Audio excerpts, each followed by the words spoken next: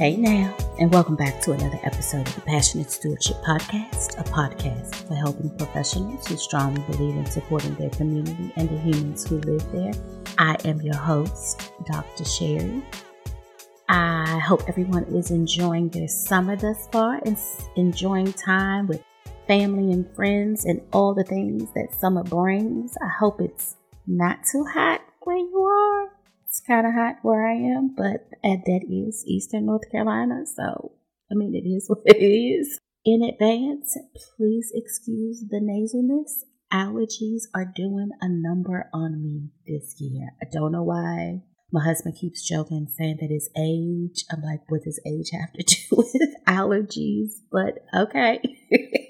So please excuse the nasalness. I hope these allergy meds kind of work soon that the doctor gave, but apologies in advance.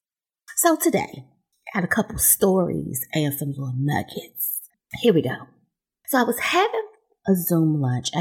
Most of my circle doesn't live in North Carolina. Everybody is just kind of all over the place. They're in DC and Maryland and New Mexico, and everybody's just all over the place. And I'm not always good at it, but I try to stay in touch with everyone, either via text or Zoom, or thank God for Instagram, because that's my jam, but thank God for social media. So I really try to stay in touch. But those of us who are like executive directors, we really try to connect regularly because, one, we are Black women, and so we have that in common. And we are executive directors, and being Black women in rural, predominantly white areas is just a different monster all on its own. And so I have one good girlfriend who is also a Black woman in a very small rural area in the Midwest, and she asked me not to say where, and so I'm going to respect that. But she does listen, so she knows that I love her so much. So shout out to her. And this town is probably smaller than where I am, but it's a handful of Black women, handful of Blacks, period. And she is the only Black woman at the agency where she is. Time difference is crazy. Anybody that knows me know I go to bed. I'm an early riser, but I go to bed early at night. Dr. Sherry loves her sleep.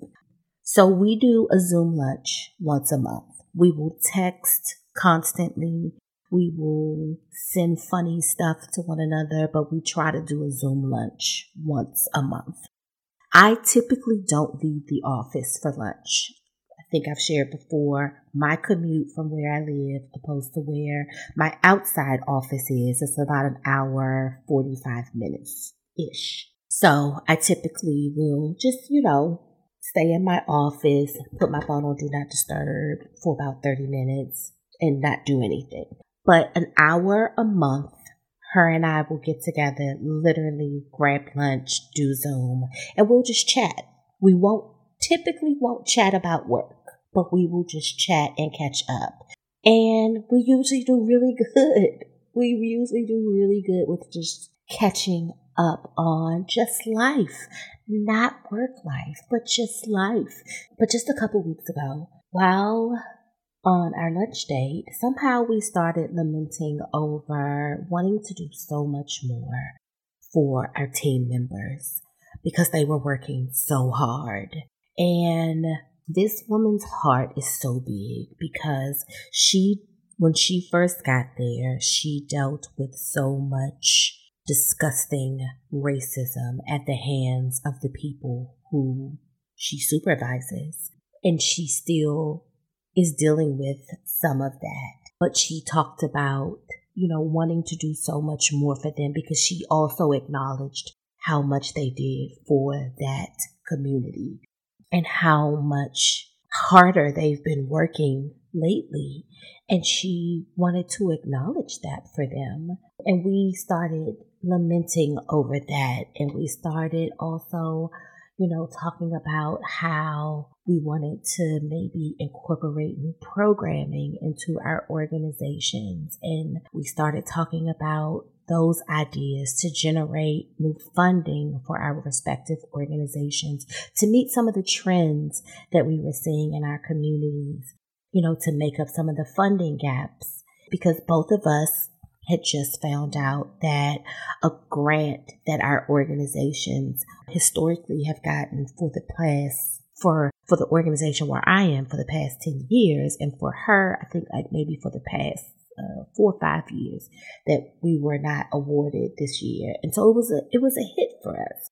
And so we were thinking of ideas of what, not anything out of our mission, but just things that we could do that were on brand with our mission, that we could do to generate funds for the organization. And so we started listing all the things that have nothing to do with being an executive director, but everything to do with the mission and ensuring that our folks in the community are served. And then somehow the conversation shifted to us holding one another accountable, because here we are sitting on our monthly Zoom lunch date, which is just for her and I to catch up on life and, talk about our husbands and talk about our kids. And it turned into a strategy session and like supervision coaching of some sort.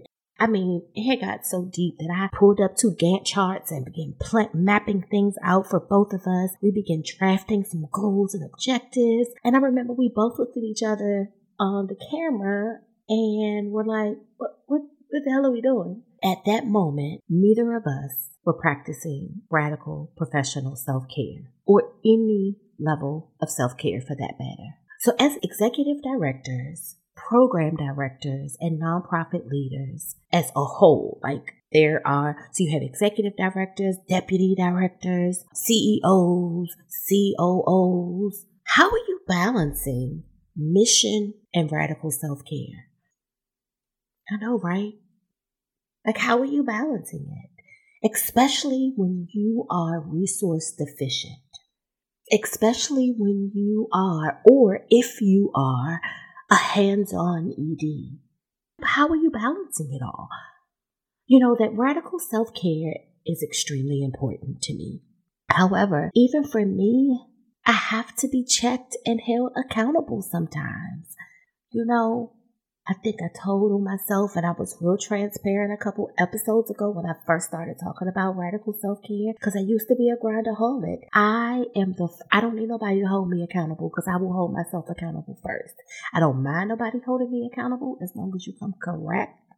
But I will hold myself accountable. And I'm the type of person, more times than not, I will be in the middle of knowing that I'm not practicing radical self-care and be like, wait, what am I doing? What are you doing, Sherry? What are you doing? As executive directors, our mission is the nonprofit organization's mission. It is our responsibility to ensure that everyone who works for that nonprofit is working for and edifying that mission as well. Nonprofit leaders have the challenge of balancing their nonprofit's mission to serve others in the community, making donors and funders happy, making a positive impact with the need for self-care amongst their employees, making sure they're showing up in the community with a smile on their face to network and to engage, cultivating volunteers, especially if you're a small nonprofit like us, who doesn't have all of these fancy people to go out there and do everything. And these days, there are a lot of nonprofits like that because of the lack of financial resources. Neglecting radical self-care because of the mission can lead to burnout, decreased productivity, and a compromised ability to fulfill the organization's mission effectively. It is important to prioritize both the mission and self to ensure the organization's success, sustainability, and longevity. So, this episode is for my favorite people in the whole wide world, human service professionals and social workers. But it's kind of tailored to the executive directors and the program directors. So go grab your notebook, EDs. This is for you. Here are some strategies for us to balance mission and radical self-care. Number one, we have to prioritize radical self-care. We have to do it. And I can't stress that enough, that radical self-care, it's not a luxury, but an absolute necessity for fostering sustainable, positive outcomes in both the organization and the community. As a leader, it is our duty to prioritize the well-being of our employees by leading by example and demonstrating the importance of radical self-care practices. So we have to lead by example. It's almost like being a parent. If you don't want your children to do things, you don't do it, period, or you don't do it around them. Even though sometimes they'll still do it anyway. However, you know what I mean. Number two, foster a culture of radical self-care, meaning fostering a supportive workplace that prioritizes radical self-care. It's important. This can be achieved by promoting healthy work-life balance. You encourage your employees to take breaks. You discourage overworking, which means 5 o'clock, if the office closes at 5, everybody's out of here at 5. If the office is not open on the weekend, no, you cannot come in and work on the weekends. If the office is closed on major holidays, no, you cannot come in and work in on holidays. If you are off today, then be off today. You do not call this person on their day off because they are off. It's also beneficial to encourage folks to use vacation time and provide resources for managing the stress and supporting their mental health needs. Now, another story time and moment of transparency for Dr. Sherry here. Back in May, I had a week of vacation planned. I had this week of vacation planned since 2022. So it had been planned for about a year. I had planned to be off from May 29th through June 6th. A whole week to be exact. Like a week and a day almost to be exact. No, maybe a week, whatever. I had planned to be off a vacation, no contact, no show, leave me alone. However, I had to cancel my vacation. I know you're saying, oh, no, she didn't. And she always talking about take vacation, take your time off. Girl, hush, just listen. I got you. I'm getting ready to hold myself accountable. I got you. So there is a grant that every year we get invited to apply for. And this year we didn't. No harm, no foul. Well, so I thought. On Friday, May 26th, we got the invitation. So when I saw it, I was like, okay, we usually have about a month to apply. As soon as I come back, that'll be my priority. I'll block everything out. I'll bust out this grant. Boom, we're good. Started reading through the email, clicked on the link to take me to the email so I can look at everything that I needed to do while I'm still working on the 26th. I can start planning out, do my outline, get everything done. And I saw that the submission date was June 1st. I was like, ooh, okay. Today's the 26th. That means June 1st. That's next week. Hold up. I said, okay, this still might be possible because we aren't doing anything different. And because the program was so successful the year before, we're going to keep the same program. We're not going to do anything different. I just need to go into our database, quantify some of our data. We'll be good.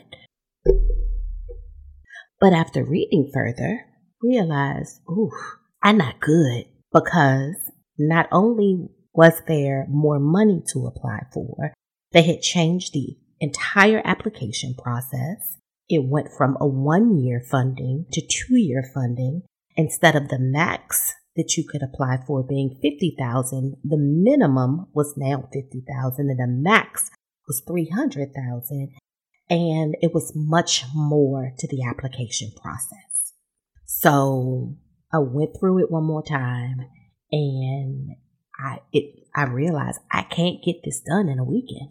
I need to reach out to community partners that we've worked with in the past to see if they can, because of the program that I was thinking of, if we could work with them. I need to get a couple MOUs. I need to do this. I need to do that. I need to get the budget because we want to ask for a little bit more so we could do this, so we could do that. And there was no way that I could do this and be on vacation. So I had to do what I did not want to do, and that was forfeit my vacation. So I canceled all of my plans.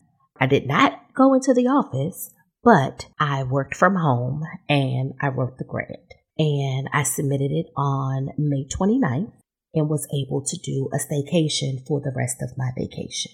It wasn't ideal, but I did weigh the pros and cons. When I talked to the person who invited us, he really wanted us to apply. When I talked him through what I was thinking and, that I was supposed to be on vacation this week, he was like, given your success, I really think that what you're thinking, I really think that you should do this. Still not guaranteeing. We still haven't found out if we got it or not. But he said, I really think that you should apply. And because of we just can't afford to lose any funding because the priority for funding opportunities is not DVSA right now. So when it comes to foundation funding, we can't afford to not do it because I have such good people within the organization. I'm not willing to sacrifice those people. So I had to write that grant. Now, in a couple weeks, I have a 2-week vacation where I will be in Arizona and New Mexico visiting family and friends, and I will not forfeit that vacation. I promise you that.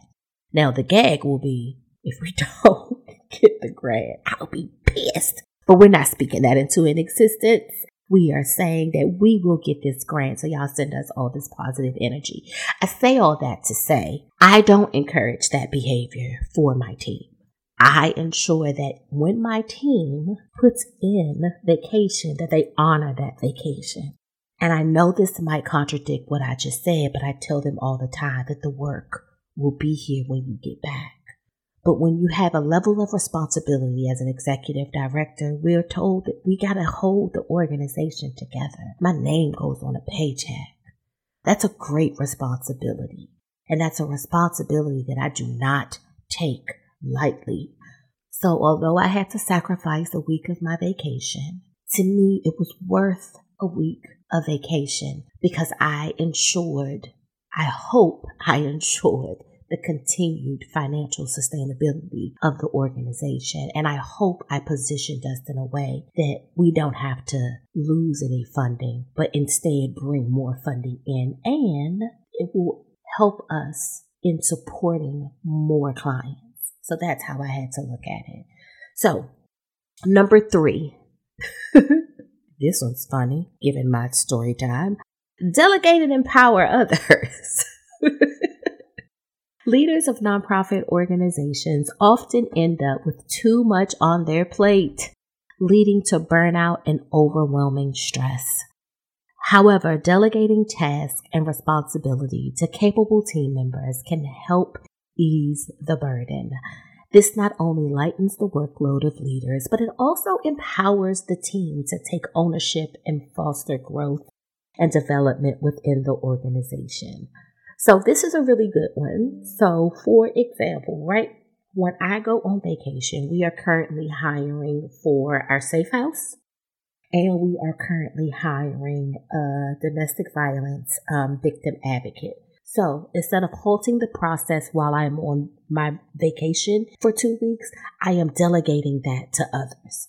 There's no need to stop that process because those are positions that need to be filled. So I give those things to people who I trust and to people who I know will get the job done.